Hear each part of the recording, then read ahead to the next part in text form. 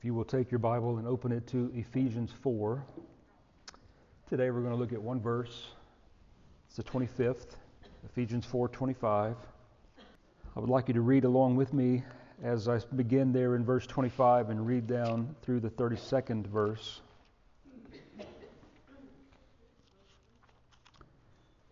Here Paul says, "Therefore, putting away lying, let each one of you speak truth with his neighbor, for we are members of one another. Be angry and do not sin. Do not let the sun go down on your wrath, nor give place to the devil. Let him who stole steal no longer, but rather let him labor, working with his hands what is good, that he may have something to give him who has need. Let no corrupt word proceed out of your mouth, but what is good for necessary edification, that it may impart grace to the hearers. And do not grieve the Holy Spirit of God, by whom you were sealed for the day of redemption. Let all bitterness, wrath, anger, clamor, and evil speaking be put away from you, with all malice, and be kind to one another, tender-hearted, forgiving one another, even as God in Christ forgave you." Would you pray with me? Father, we pray that you would take this, your word, and open it to our understanding. Lord, that you would show us how to live in light of the gospel.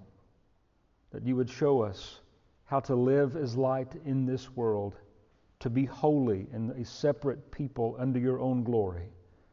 Accomplish this in us, and for your own sake, we ask it in Christ's name. Amen. You'll note the first word of verse 25 points us backward to the truth that has been set in verses 20 through 24. Really, it goes further back than that, but this is where we're going to begin to remind ourselves of something we looked at last week. The foundation for our obedience is set in verses 20 through 24. You may remember from last week we looked at these truths in verses 20 through 24 not as things that we are to do in our own strength and seek to obey, but these are things that Paul has reminded us as believers that have been done for us by Christ and applied to us by the Spirit when He so worked in us, creating a new heart in us, giving us faith to respond. This is what Paul has said in verse 20. And remember, as we read this, this is the ground that he will use to begin to command believers under the inspiration of God with the authority of an apostle. He begins to make expectations known of what God would have us to do, how He would have us to act as His people. We are indeed a people set apart. And so he said in verse 20, "But you have not so learned Christ, if indeed you have heard Him and been taught by Him, as the truth is in Jesus, that you put off concerning your former conduct the old man which grows corrupt according to deceitful lusts, and be renewed in the spirit of your mind, and that you put on the new man which was created according to God in true righteousness and holiness." Before we go any further, let me remind you of the great distinctions that are made here between the old man, of which Paul says in conversion has been put off, and the new man, which Paul says in conversion has been put on. The old man, he says, grows corrupt according to deceitful lusts. The new man, on the other hand, and as far extreme the other direction as you can go, he says, has been created according to God in true righteousness and holiness. So in verses 25 through 32, what we have read are the characteristics of this new man. And it really extends to the end of the epistle, but these 5 or 6 things, depending on how you number them in verses 25 through 32, correspond to this new man created according to God in true righteousness and holiness. If you were to ask the question, how can I live a life that is honoring and glorifying to God? A life in which I am not trying to commend myself to Him for my justification or the maintenance of my salvation, because those two things are impossibilities for us, but rather a life that is living in light of the gospel and an expectation that is pleasing to Him, a life that just may cause someone around me to ask me the reason for the hope that is in me, a life that is honoring to God at every turn, then verses 25 through 32 are the beginnings of that life. 5 or 6 things we are told here. And again, this morning, Lord helping us, we're going to only concentrate on the first. But perhaps this is a good place to bring Paul in as commentary on what he's written here in Ephesians chapter 4. And you know this, the best place to turn for commentary on Scripture is Scripture itself. So when we read in Titus chapter 2, verse 11, Paul says, "The grace of God that brings salvation has appeared to all men." And let's stop there and understand to whom this grace of God that has brought salvation has appeared. Paul qualifies it by saying to all men. And if contextually, if you were to go back to Titus chapter 2, you'll see that he has just been speaking of old men, older women, young men, and bondservants. So Paul here, in bringing out this phrase, all men, he is referring to all men who have been saved by the gospel of Jesus Christ. It is this grace of God that has appeared, which brings salvation, that in verse 12 he says teaches us to deny ungodliness and worldly lusts. Teaches us that we should live soberly, righteously, and godly in the present age. It teaches us that we should be looking for the blessed hope and glorious appearing of our great God and Savior Jesus Christ, who gave Himself for us, that He might redeem us from every lawless deed and purify for Himself His own special people, zealous for good works. The reason we turn to Paul here in Titus chapter 2 is to shed more light on what he is saying to us here in Ephesians chapter 4. And if I could paraphrase, those who have been born again by the Spirit of God, that conversation that Christ had with Nicodemus, you must be born again. Those that have been born again by the Spirit of God then live life as the new men and women that they are. Sanctification is a fruit of regeneration. Those that have been justified in the sight of God, declared righteous based upon Christ's work applied to them by faith, then do necessarily begin the process of sanctification. There is probably not a line of doctrine more blurred than the one between justification and sanctification.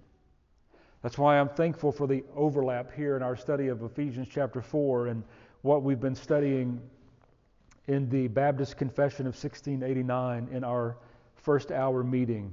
The last few weeks we've been studying the chapter on sanctification. Even this morning we studied the expectation which the confession terms evangelical obedience of those who are Christian. And we have to differentiate from the beginning this gospel obedience from a more legal obedience. Gospel or evangelical obedience is that which stems from your belief in the faith of the gospel of Christ, that He has saved you. Listen carefully to what I'm about to say. You have been saved by works, the works of Christ in your place, with no mixture or measure of your own. It is Christ's both passive and active obedience in pleasing His Father and fulfilling His Father's demands that have been credited to your account and that make you, as a believer in Christ by faith, justified in the sight of a holy God. All of Christ's works have been given to you and to me. Now that issues forth in what the old writers called evangelical obedience. We obey because we have been born again. We do not obey in hopes to be born again. We do not obey in effort to rebirth ourselves.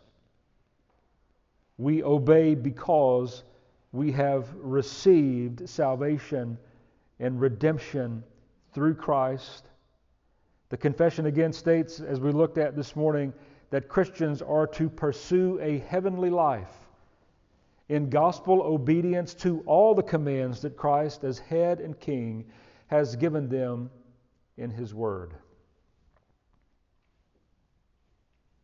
Can I stay too long here and dwell on this? Evangelical obedience grows out of faith in Christ. We have to get this understanding in our heart and in our mind. And secondly, it is a fruit of our conversion or our regeneration. And then thirdly, it is a thorough obedience. We're not seeking to obey one command out of many. We're seeking to obey by the strength of Christ in us, which is continually given. We're seeking to obey all the commands that are given to us. And before we move on, I want to cover some ground that we looked at last week as well in the realm of assurance. Assurance of faith, assurance of salvation. Because I think this is another place where the vision of the Christian becomes somewhat blurred. And no doubt, if you're a believer here and you've been a believer for any length of time, something has come into your life. Some thought has come into your mind. You've done something with your hands. You've gone somewhere with your feet.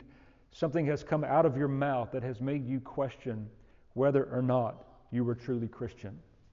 The thought goes something like this: would I be thinking these thoughts if I were truly Christian? Would I have said that in that given situation if I were truly a Christian?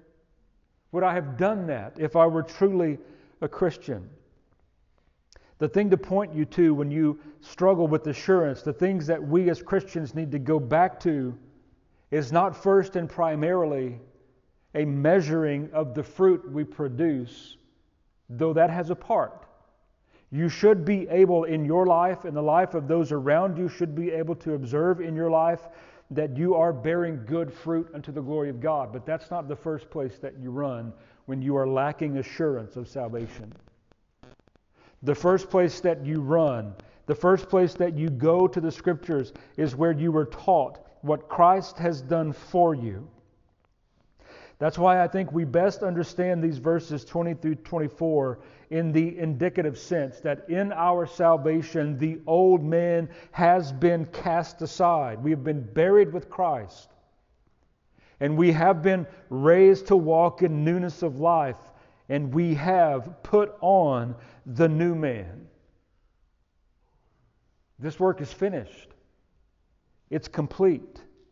These are things that Christ has done for you. If you are wavering in the area of assurance, look to Christ and His finished work in your place. Then and only then do you proceed, or I proceed, in this area of evangelical obedience. If you start in verse 25 without the foundation of verses 20 through 24, you will be eternally confused. You will struggle so greatly with obedience to these commands if you don't understand the foundation upon which they are built. Last week again, we said that these are truths to believe in verses 20 through 24, not commands themselves because of the therefore of verse 25. Commands do not rest upon other commands. Commands rest upon indicative truth. And that's what we have here. If you read it this way, which again, the parallel of Colossians 3 verse 8 does read this way, since you have put off the old man and put on the new man, then put away lying. You see, there's a ground given. The old man is gone, the new has come, therefore put on this new man. And so when we get to these verses that close out chapter 4, there are 5 things, some number them 6, which radically mark the people of God as the people of God. I'm going to list them all, and then we're coming back to verse 25 to spend the rest of our time. You'll note them as being truthfulness, anger. Be angry and do not sin. Do not let the sun go down on your wrath. Stealing. Let him who stole steal no longer. Your speech. Let no corrupt word proceed out of your mouth. And your environment, if you will, of kindness. Be kind to one another. All 5 of these generally follow this pattern. There is a negative. Put away lying. Do not sin. Do not steal. Then there is a positive, speak the truth. And then there is a motive. You see that very plainly here in verse 25. The negative, put away lying. The positive, let each one of you speak truth with his neighbor. The motive, for we are members of one another. That's the motivation. And these things teach us that our new lives in Christ as believers, because of union with Jesus Christ, are as radically social and relational as they are doctrinal. Ian Hamilton points that out. Let me see if I can unpack what he says. Our new life in Christ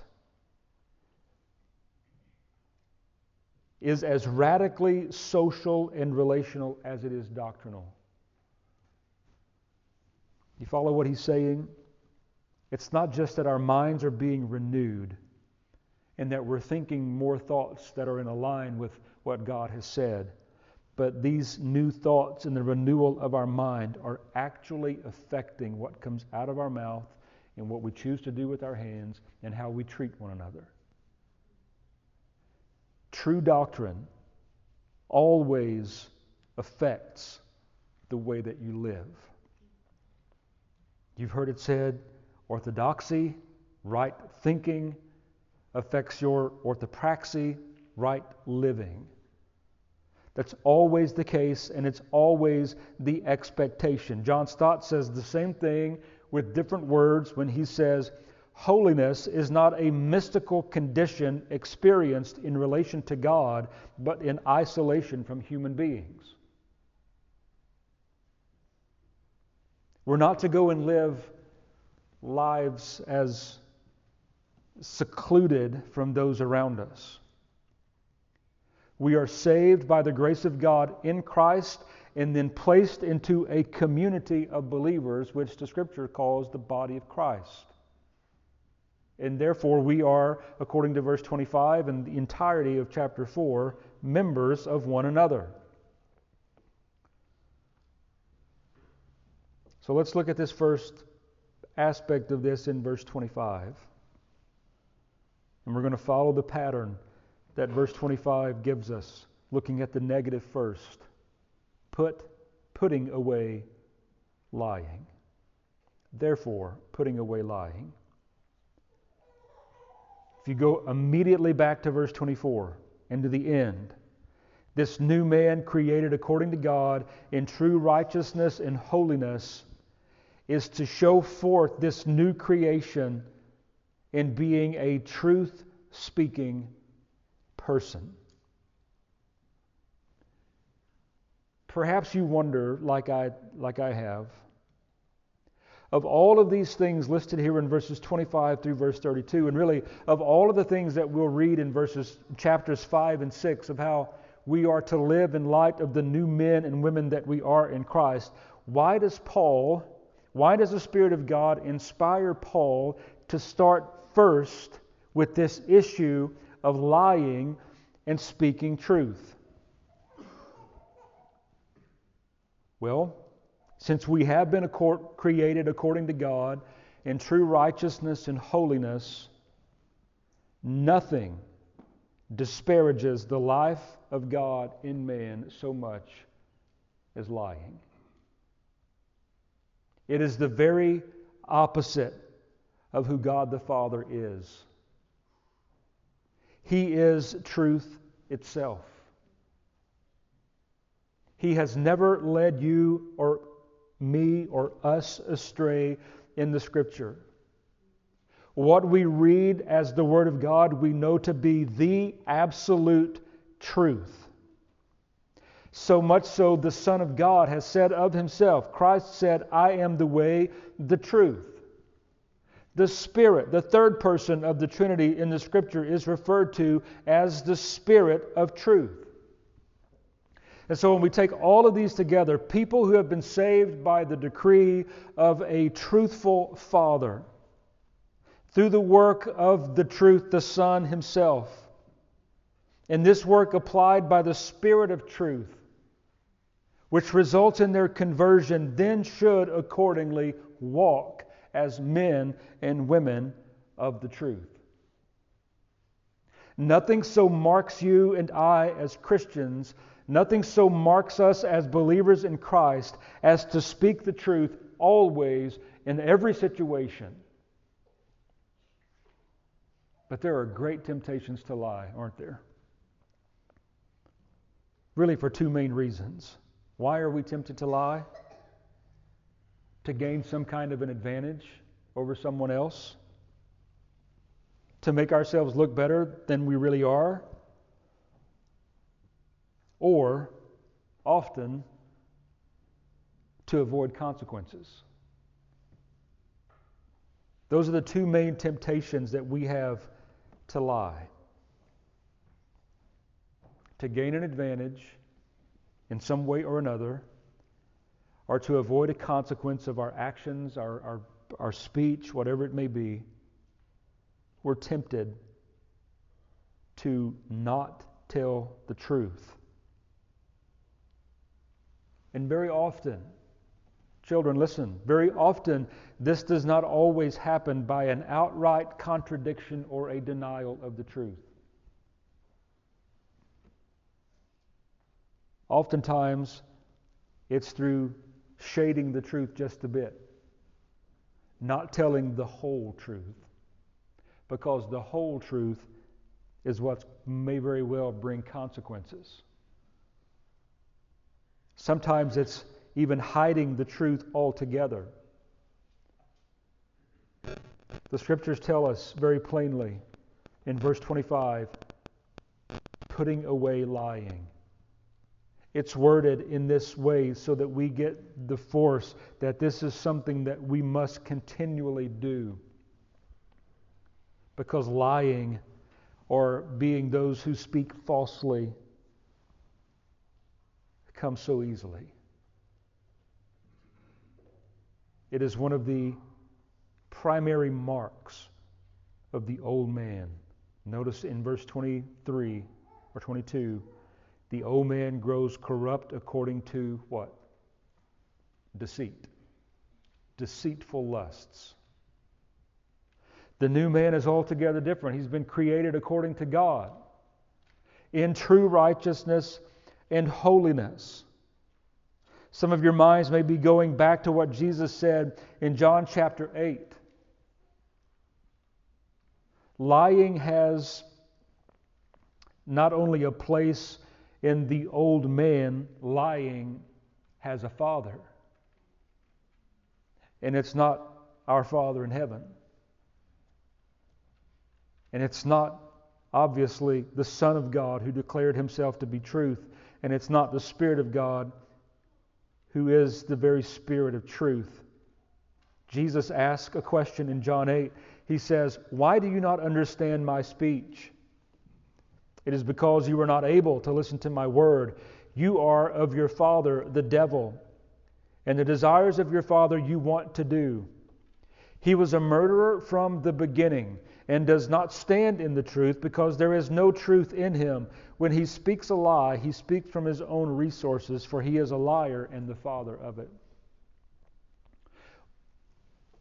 Not just when we are tempted to lie and speak falsehood and error, but when that temptation comes fully in us and results in our lying, what we are doing is not giving evidence to ourselves or those around us that we are new people, new creations created according to God in true righteousness and holiness.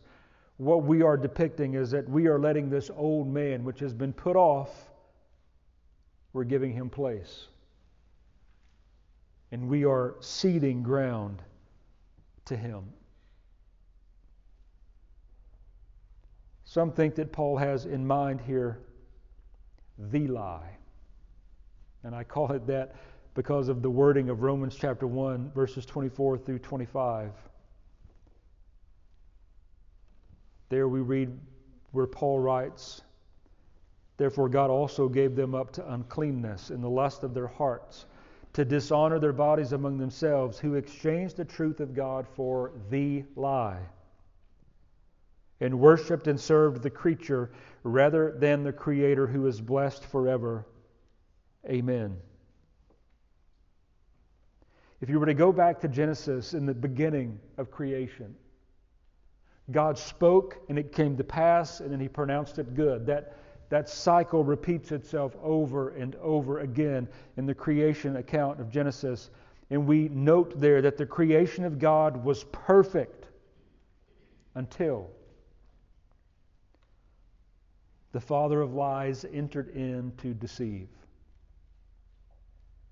So that's just another example of the stark contrast between life created according to God in true righteousness and holiness and the old man which grows corrupt according to deceitful lusts. The reason perhaps Paul starts with this as the head of these 5 or 6 areas of life that mark the people of God as the people of God is because nowhere else do we give off the confusion that we are not people of God or reflecting the light and the truth of God as when we give ourselves to falsehood. I don't think Paul could say it any more plainly. Therefore, putting away lying. Be done with lying, is what he is saying.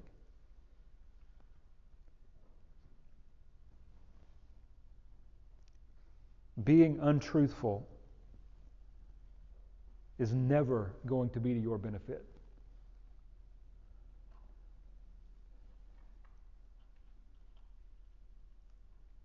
It may keep you from suffering some immediate consequence for your speech or action, but it will catch up with you in the end. You've probably all read or seen or listened to this illustration that goes something along the lines of a child, or let's not just pick on children, because it's not children only who struggle with this issue of lying, is it? Let's bring it up a bit and call it the man who, to avoid an immediate consequence, shades or distorts the truth just a bit. And then in essence, all that does is start the ball rolling. If you're going to maintain this deception, other things in your speech and actions are going to have to correspond to it. So you just get deeper and deeper and deeper in the pit of falsehood and error. And at the same time, please note that you are not, to any degree whatsoever, glorifying the God who created you in true righteousness and holiness when He birthed you anew in Christ. Be done with lying.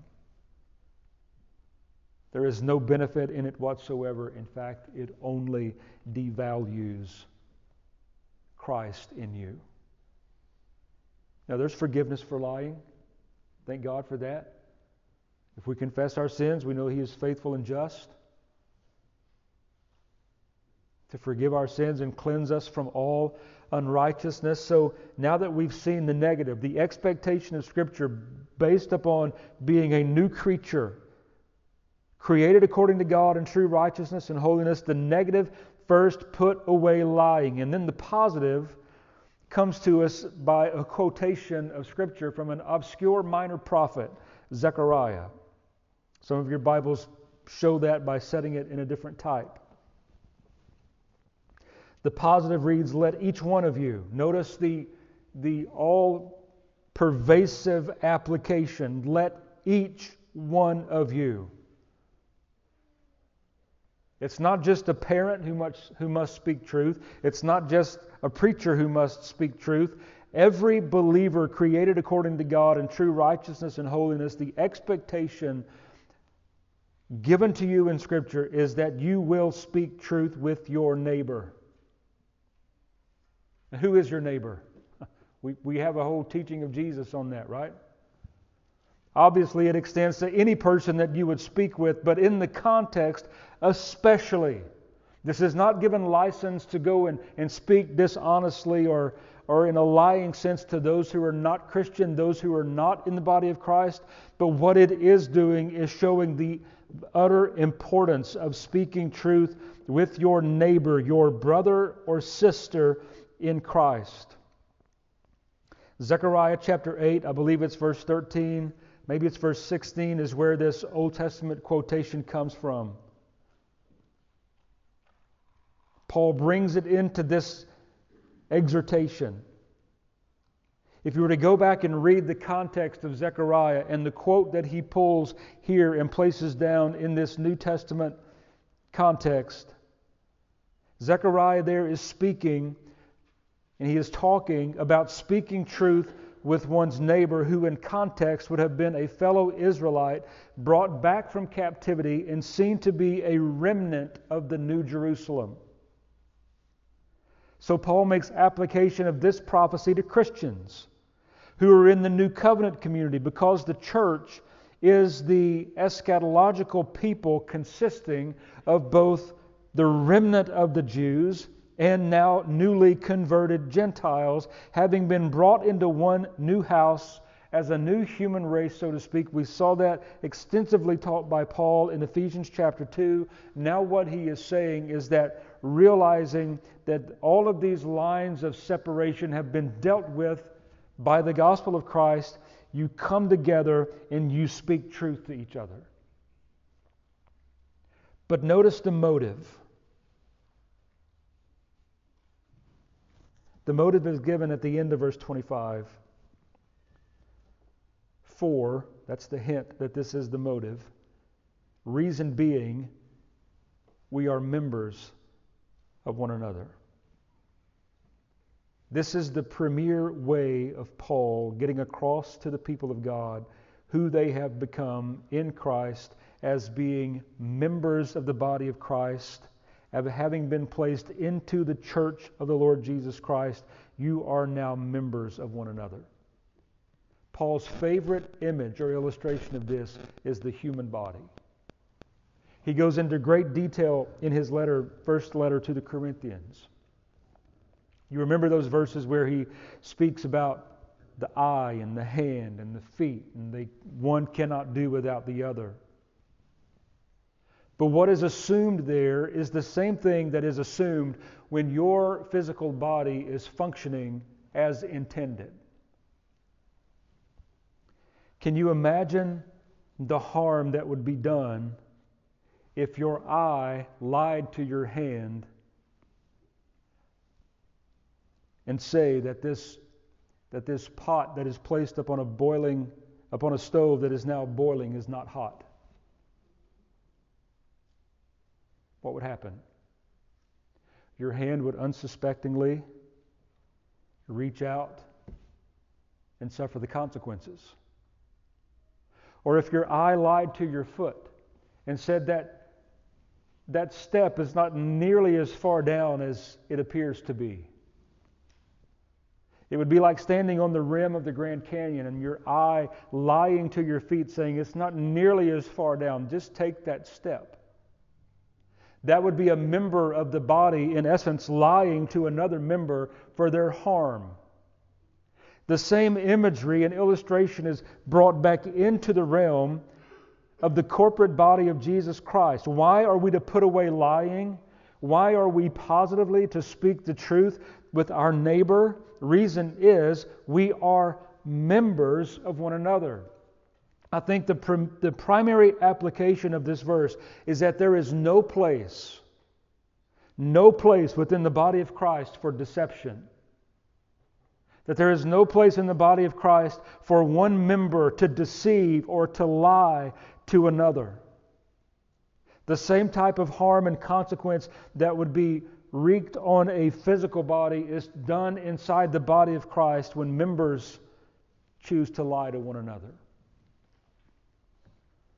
Perhaps some of you carry baggage from this very type of thing that has happened in the context of a local body. And what may have started with a shading of the truth or a not telling of the whole truth ended in destruction. It's always the end. The timing may be different. It may take an hour, a week, a month, a year, or a decade. The timing is insignificant. The significant factor is the end is always the same. The body of Christ will always suffer harm and be damaged if the members of the body are not putting away lying and speaking the truth, each one with his neighbor. I don't believe Paul can say it any more plainly than the way he has said it.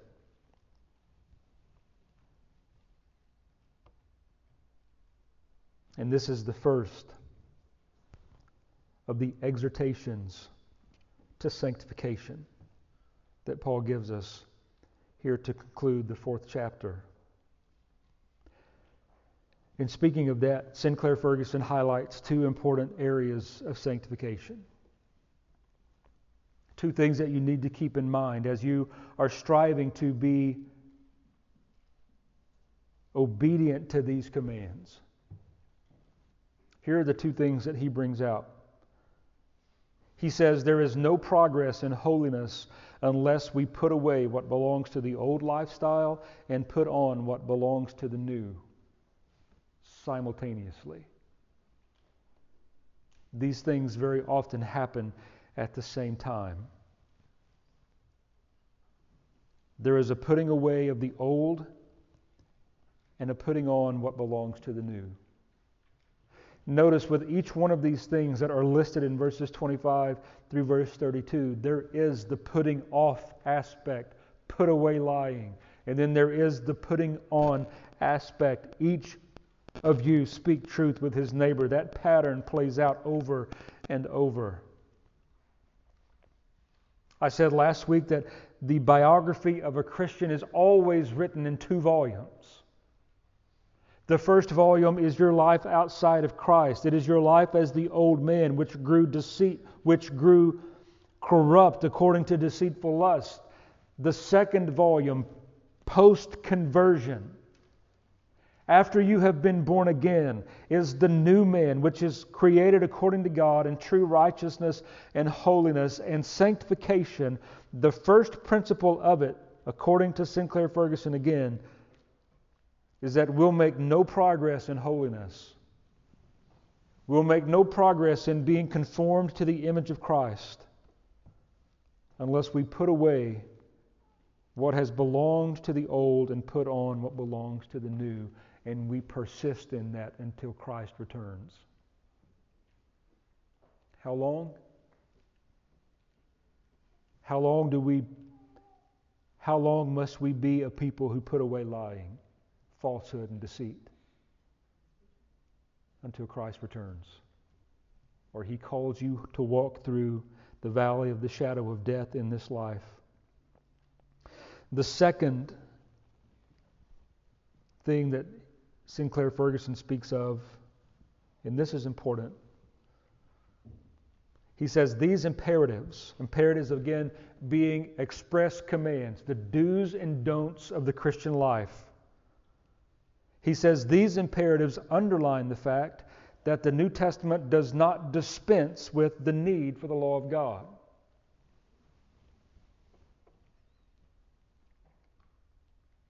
If we believe, as we should, that the law of God is first and foremost a description of the character of God, the holiness and righteousness of God, you see that especially condensed into what we call the Ten Commandments or the 10 words, however you want to refer to it.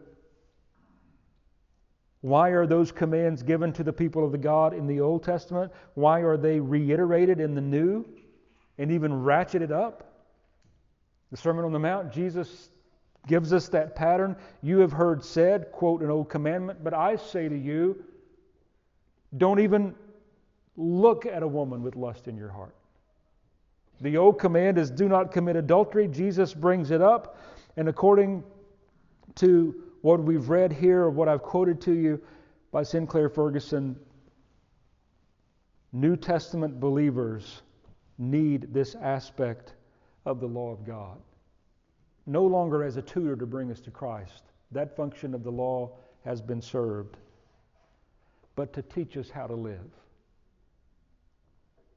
To teach us how to perform and carry out what the Scripture calls the law of Christ, which is to love God with everything that you are and your neighbor as yourself. How are you going to love God with everything that you are? First 4 of the 10 Commandments. How are you going to love your neighbor as yourself? The last 6 of the 10 Commandments. No longer being used in our life to bring us to Christ. We've come to Christ. But now we are giving what we call gospel or evangelical obedience to these commands. It goes right back to verse 25, putting away lying, falsehood, error, or deceit, which interestingly enough corresponds to the 7th of the 10. What hinges on our obedience to these things? Our salvation? No. Please hear me. Your salvation is not hinging on your obedience to these commands. You will fail. You will fail most likely often. You will approach the Lord with repentance, oftentimes through tears, confessing your sins, seeking forgiveness, and He will grant such to you because He's faithful and just. Your salvation is not hinging upon you keeping these commands.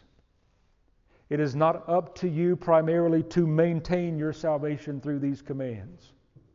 That's been squarely dealt with in verses 20 through 24. Christ has done this for you. Your expectation of obedience is based upon what He has done for you. So what hinges is not your salvation, but the degree that you will glorify God in this new creature life that He has given you. The degree of your usefulness to Him. The degree that you honor Him. The degree that you are light in the world. The degree that you are the salt of the earth. You can be none of those things if one of the characteristics of your life is being a person given to falsehood, error, deceit, and lying.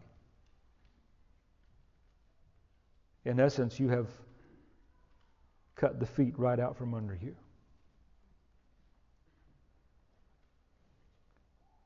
Perhaps this is why Paul begins here. If we can't begin by walking in the truth, and giving ourselves to it with great help, with a continual strengthening of the Spirit of Christ in us, then none of the rest of this has any ground on which to stand. You just flip over the page, verses that we know well. If you want to get down to the absolute specific application, husbands, love your wives as Christ loved the church.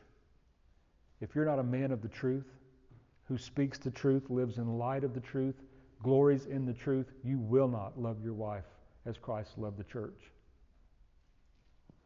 Wife, submit to your own husbands as to the Lord. If you are not a woman of the truth, who loves the truth, who walks in light of the truth, you will not submit to your own husband as to the Lord.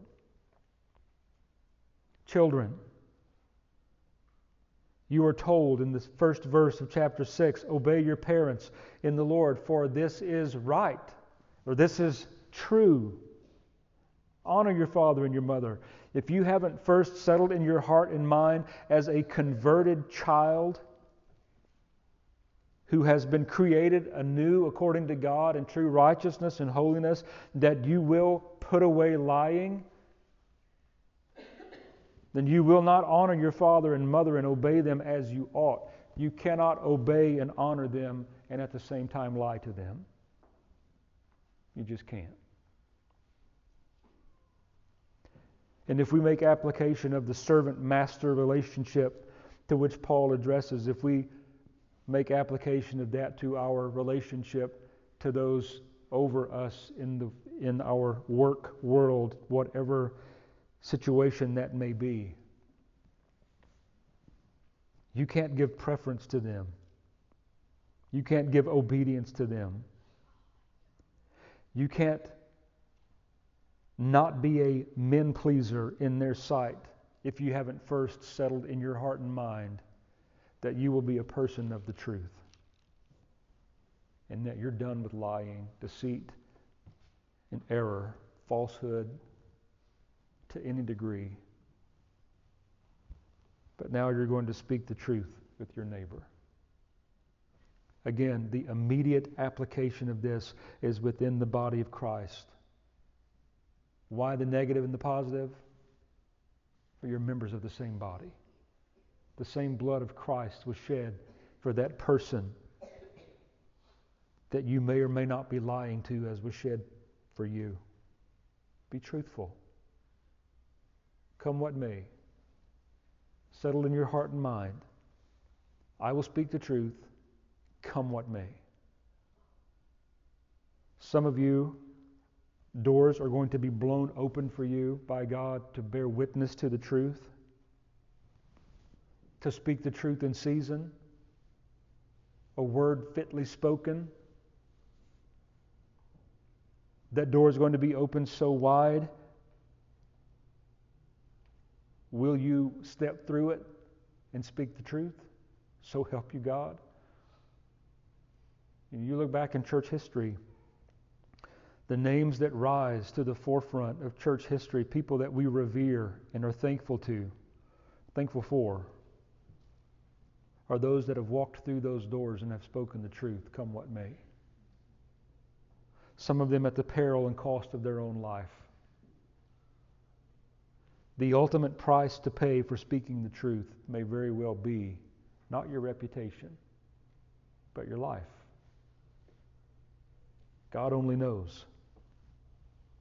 But will we resolve to take it that far,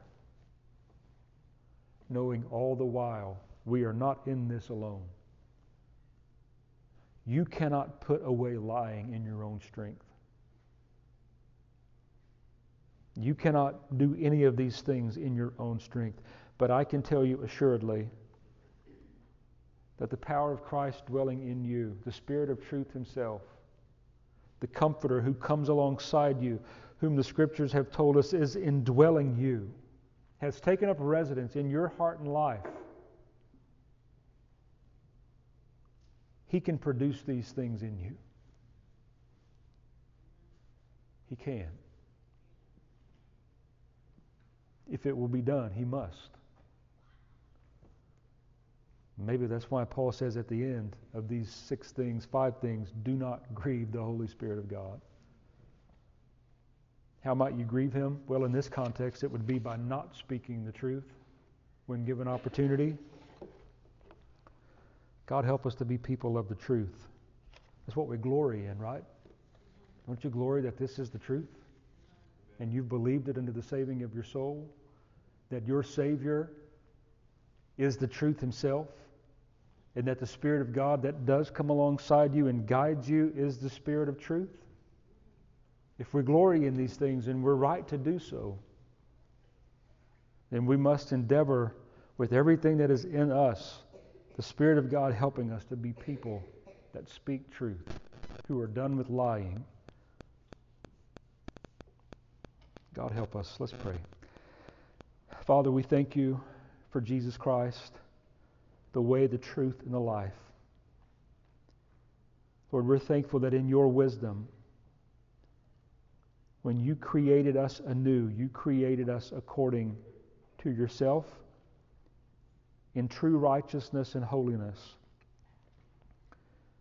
Oh God, would you help us to reflect that in our everyday lives as we interact with one another as the body of Christ, as we have fellowship with one another, as we leave from this place, this assembly, and go back into the marketplace, into the world in which we live.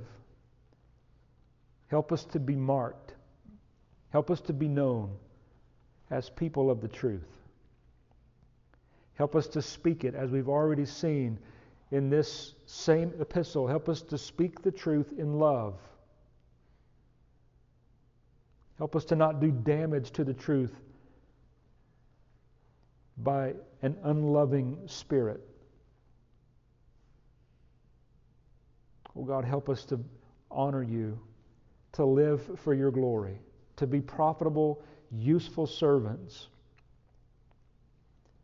Help us to see the part of our responsibility before you, and help us to glory in the fact that you are accomplishing these things from one degree of glory to another in us and for us.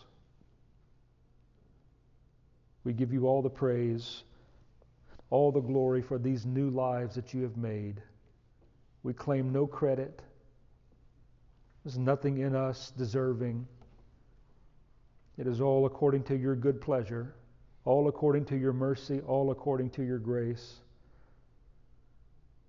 We pray that you would help us to give the right type of obedience to these commands. Obedience that stems from faith in the gospel and love toward Christ, not an obedience that is trying to start or maintain a standing before you. Please give that understanding to us all. We pray and ask it in Christ's name. Amen.